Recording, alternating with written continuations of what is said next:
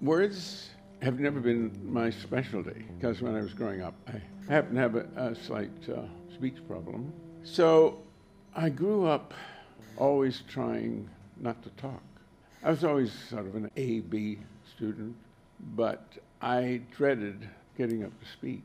And with age, you adapt and relax and realize life's not as terrible as it seemed. I mean, I had a good childhood, but it's still the business of communication was always difficult. That is the great American artist and 2012 National Medal of Arts recipient, Ellsworth Kelly. And this is Artworks, the weekly podcast produced by the National Endowment for the Arts. I'm Josephine Reed.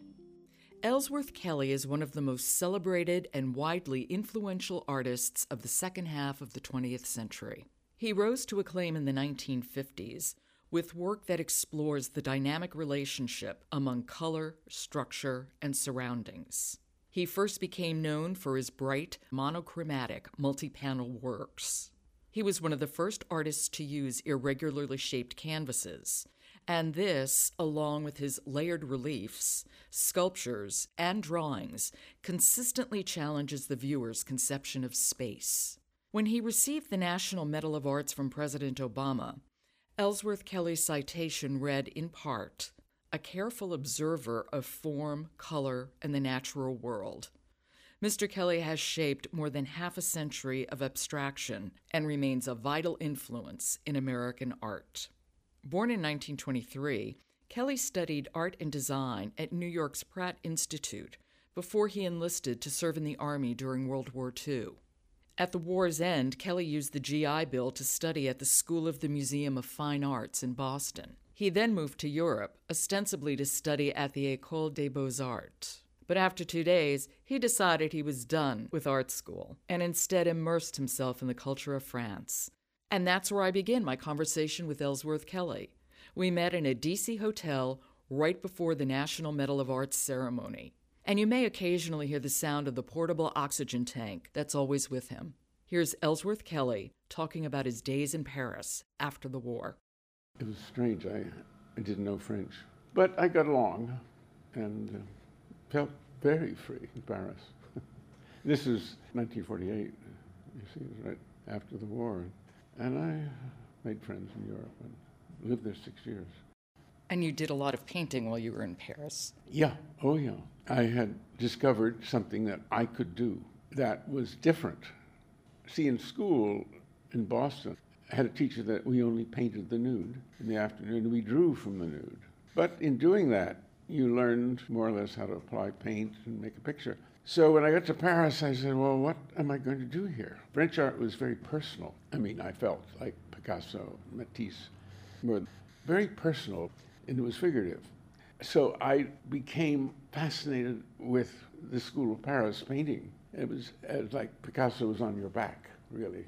That's what I felt when I was saying personal. And I said that somehow I wanted to be impersonal. And I wanted to present color and form so that it was a visual thing. And I feel that the art of observation was very necessary for that, to present pure color. And that was the beginning, because I said after a few months, I don't want to do what I've seen. I want to do something that I haven't seen, meaning I wanted to turn abstraction. And that was a steady workout all 6 years. So I discovered I did some very good work there that now is in museums. When I got back to New York, color was my strong point. And color in the spectral way. If you see a rainbow or a spectrum, it meant using all the colors, liking all the colors, not having any color dislikes. And when I came back, I had developed doing work on panels, in some way making the art object, I called it a tableau objet, and I felt that the painting was the form and the ground was the wall. I used the wall in titles of works like Colors for a Large Wall. What was happening in the New York art world when you returned? when we came back to New York, it was the height of the abstract expressionists with Pollock and de Kooning and Rothko and Barnett Newman still were the big men. And in Europe, in the early 50s, there were no magazines. And so I didn't know what was going on in New York. And I felt when I came back, it was all gesture. And so I had to really continue. I mean, what else could I do? I think that I started something in Paris, and I've just continued. And my whole, say, 70 years of painting has been a continuation of development. And the new work, I feel I couldn't do it unless I've done all the work that I've done before. And perhaps that any artist can say that. So all those paintings were a foundation which I felt like had been, for me, on the cutting edge of developing something that was very personal, but in an impersonal way. And I used to say, I want to take the I out of painting. Well, the thing that's so impressive, that is noteworthy about your work, many things, but you look at a piece of yours and you know that this is Ellsworth Kelly's work. Yet it is without narcissism, and that is a feat. I liked what you said about that, because I had no one has ever said that to me. But you did catch the fact that what I went through with the impersonality. I said I didn't want to sign my pictures. I signed them on the back. And I said that I just want to develop with chance. I know I read all about and saw exhibited a lot of the surrealists, which interested me because of what they did, and the Dadaists. And chance came up. And fortunately, one day I met John Cage. He was staying at the same hotel for a week or so. And this was before you returned to New York, when you were in Paris. Oh, yeah, this is the first year, in 1949. And I didn't know who he was. A friend of mine came in who was always looking at the book down in the lobby of the hotel and said, oh, you have some interesting guests here, Merce Cunningham and John Cage. And the next day, as I was leaving the hotel, I heard someone behind me saying, oh, hello there. And I turned around, it was John, and he said, I see you coming out of the hotel. What are you doing? Well, I said, I'm painting. And he said, oh, I want to see what you're doing. So, that was the first time that anybody, like a stranger, would show some interest. And as if it was a way of life, being a painter. And I took my paintings, which I was just starting to do. This was in May of 49. So I just was getting settled. And they liked the paintings, and then they left. And they came back, I guess, 6 or 8 months later, just to touch base with Paris again. And I didn't know very much about his method then. The business of chance, and it was before John was really getting into chance, I think. So I didn't really talk very much. But I think the fact that they were so wonderful together, and they showed interest, and I liked their spirit, and I probably just caught the spirit. Because then I wrote to John. I don't know if you've seen that letter. I don't. I haven't, no. I sent him some photographs, and one of the lines was, to hell with pictures. They should be on walls. But anyway, chance had a lot to do with choosing the colors, and the big thing was cutting up a painting into panels and rearranging them, the colors, by chance. So I had a different color theory, I suppose, that got from Europe, like, starting with the Fauves, with Matisse and Braque, doing very colorful paintings. And then in 1910, I guess, Kandinsky was working at the same time Picasso was and Braque were doing the Cubism. So when I came back, I had a show in '56 with Betty Parsons, and it was almost completely ignored. So I had to fight to do what I wanted to do. I continued to do a few panel pictures, paintings made up of different panels. But most of the work I did in the late '50s was color, not, say, on one canvas, sort of the form and ground, a shape and another, two or three shapes. And the shadowing. Yeah. Well, the shadows, of course, was part of the chance. There's one painting is at San Francisco, it's called Cite. It's made up of 20 panels. And on each panel, there are black stripes. And when I did that, I know I showed it in Paris right after I did it in 1951. And the dealer thought it was too lively. It was a very good gallery. It's called the Gallery Mag. And so the curator of the gallery stood with me and said, no, we've got to show this. And then all the young painters came to the show and they said, oh, this is the best picture in Paris at the moment.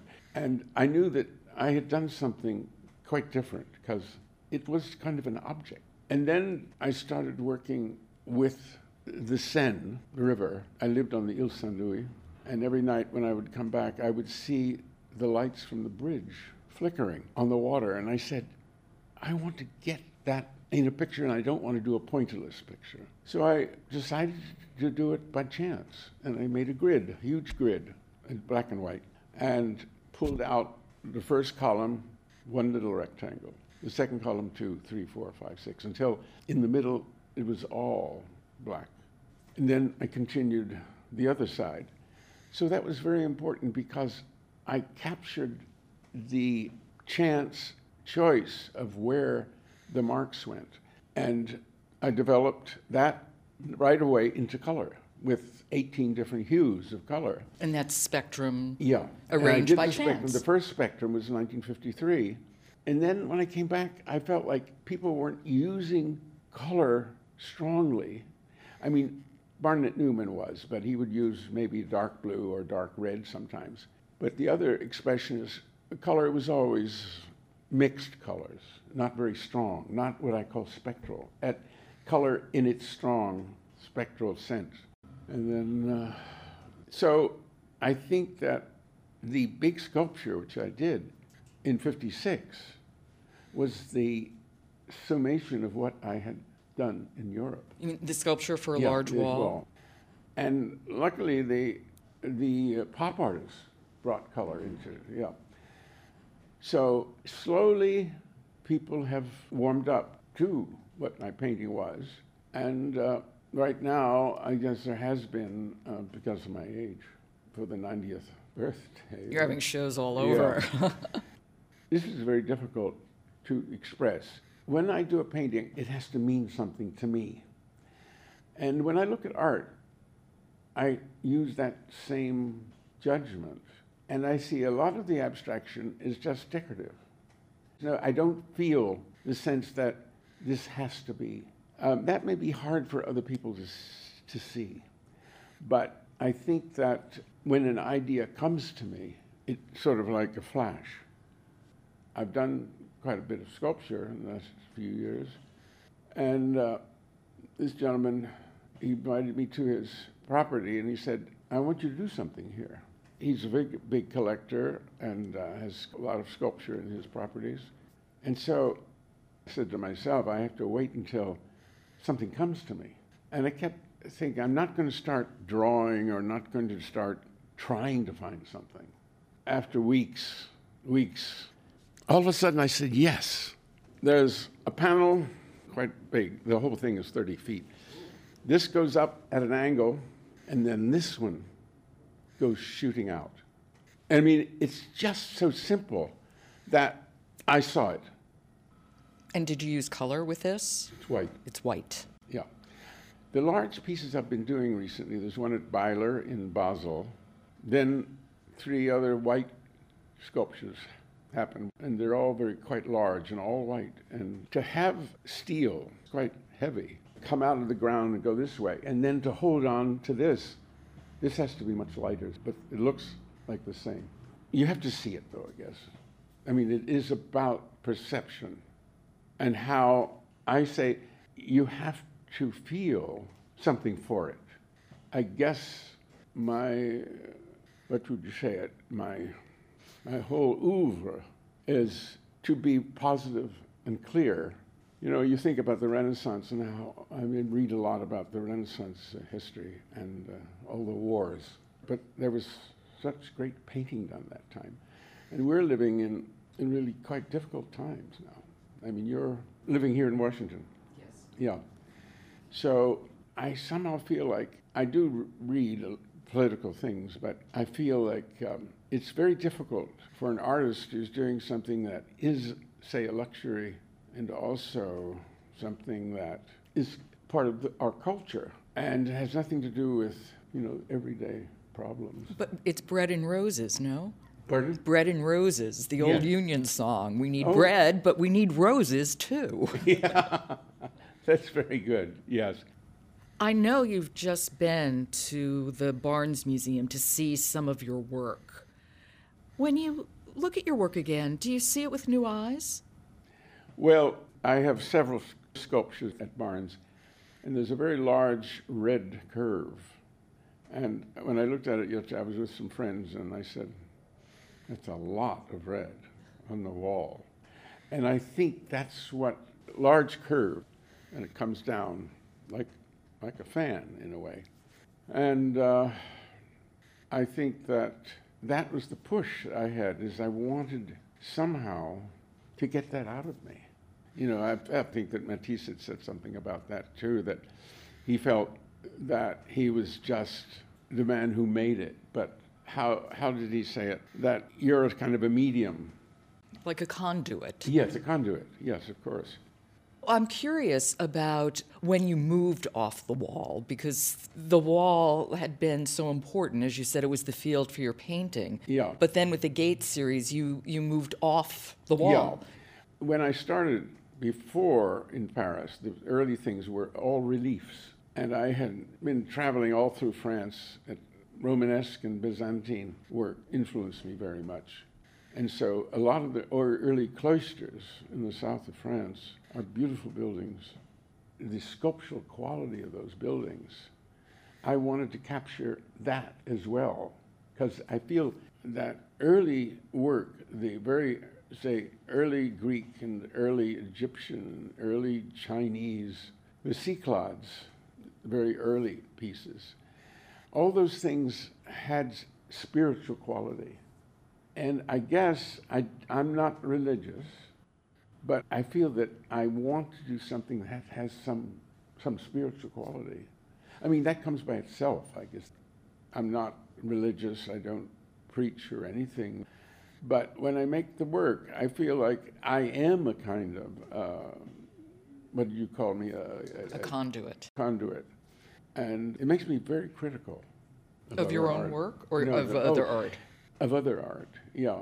But it sets me apart, I suppose. But I think now, because I'm not one of the hotshots, and they're getting enormous prices in the millions and millions of dollars, And I always felt like money is not really involved in art, but it has become very, very important.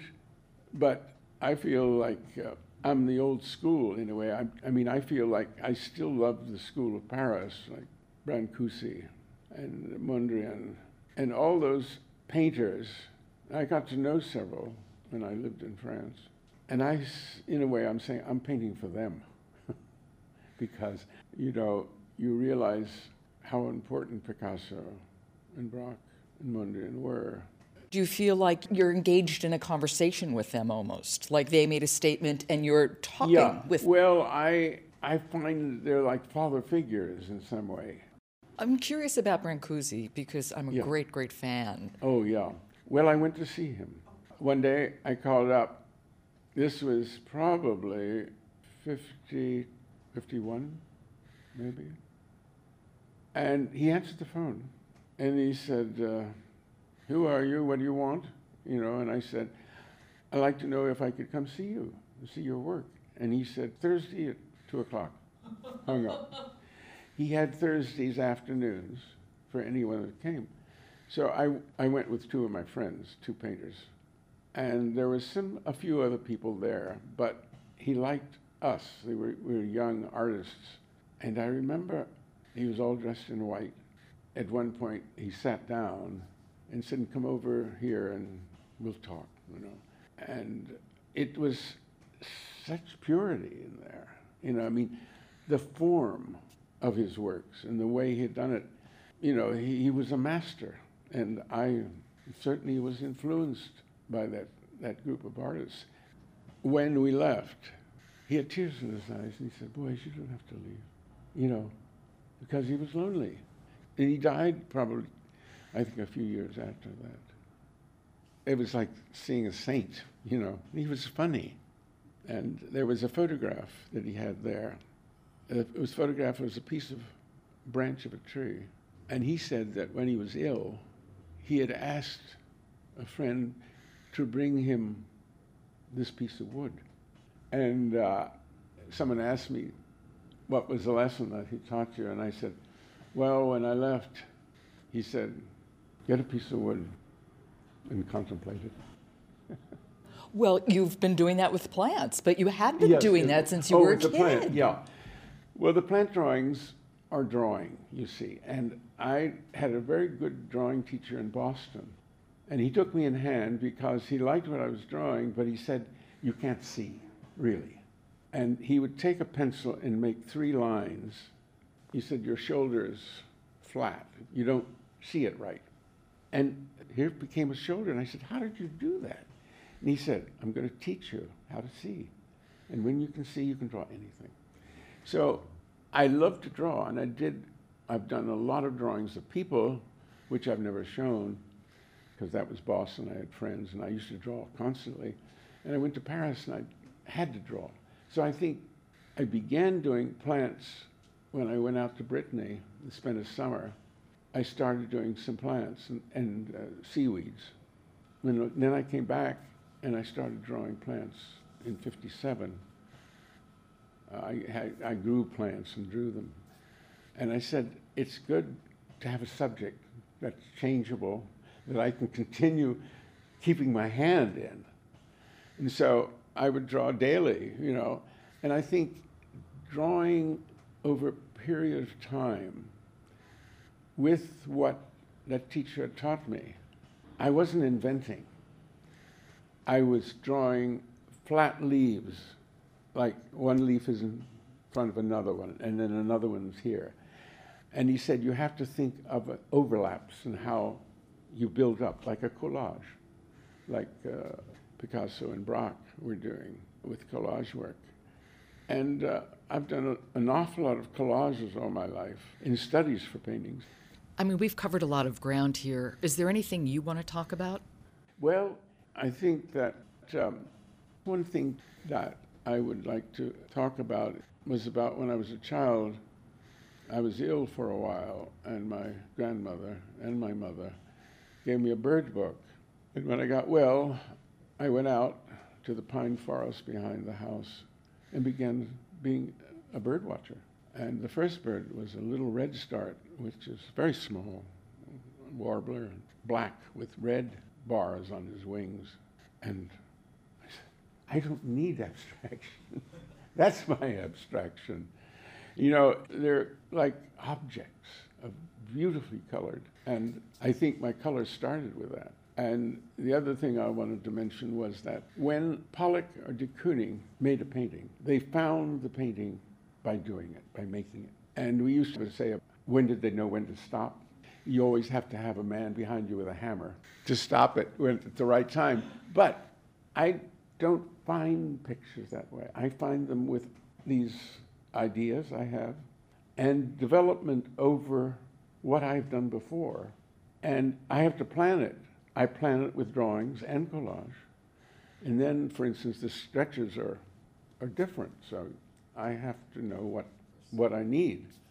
So I work it all out, and then I make the painting. And getting to know the painting is different than the small collage or the drawings. And now that I'm older and I look back at early things, some of those early things I wasn't able to paint. And there was one painting in the alcove which was white, black, and red in panels. That was an early collage. That was maybe in the 50s or the 60s. And I've been going through them, and all of a sudden I say, oh, I can do that now. I mean, now I'm allowed to do it. There's a collage I did in 1962. In my last show, with Matthew Marks. It was a collage of two small orange curves at the bottom of a large gold panel, gold paint. And it's been a great success. Everyone talks about it. And I'd done that in 62, and I liked it, but I wasn't able to paint it then. And since I've been doing relief works, one panel on another, that I wanted a real object. I didn't want a copy. Or the illusion of an object. Illusion, yeah. So I had to get to the point where I said, all painting has been an illusion. Like the Renaissance painting, it's all on one canvas. It's like a window that you're looking out of. That led me to think that lasted until Mr. Cézanne and Monet. They began to upset the surface. So the content really in Cézanne was how your eye goes to how he did it on the surface. And he wasn't a mirror of a landscape, but he was doing a painting of marks. So with Monet too, and especially his late paintings, which I went to the studio in 52 and saw all those late, large paintings. The next day I went back to my studio. I had done panels in 5 different colors, and that was a turning point to me when I had gone to the south of France.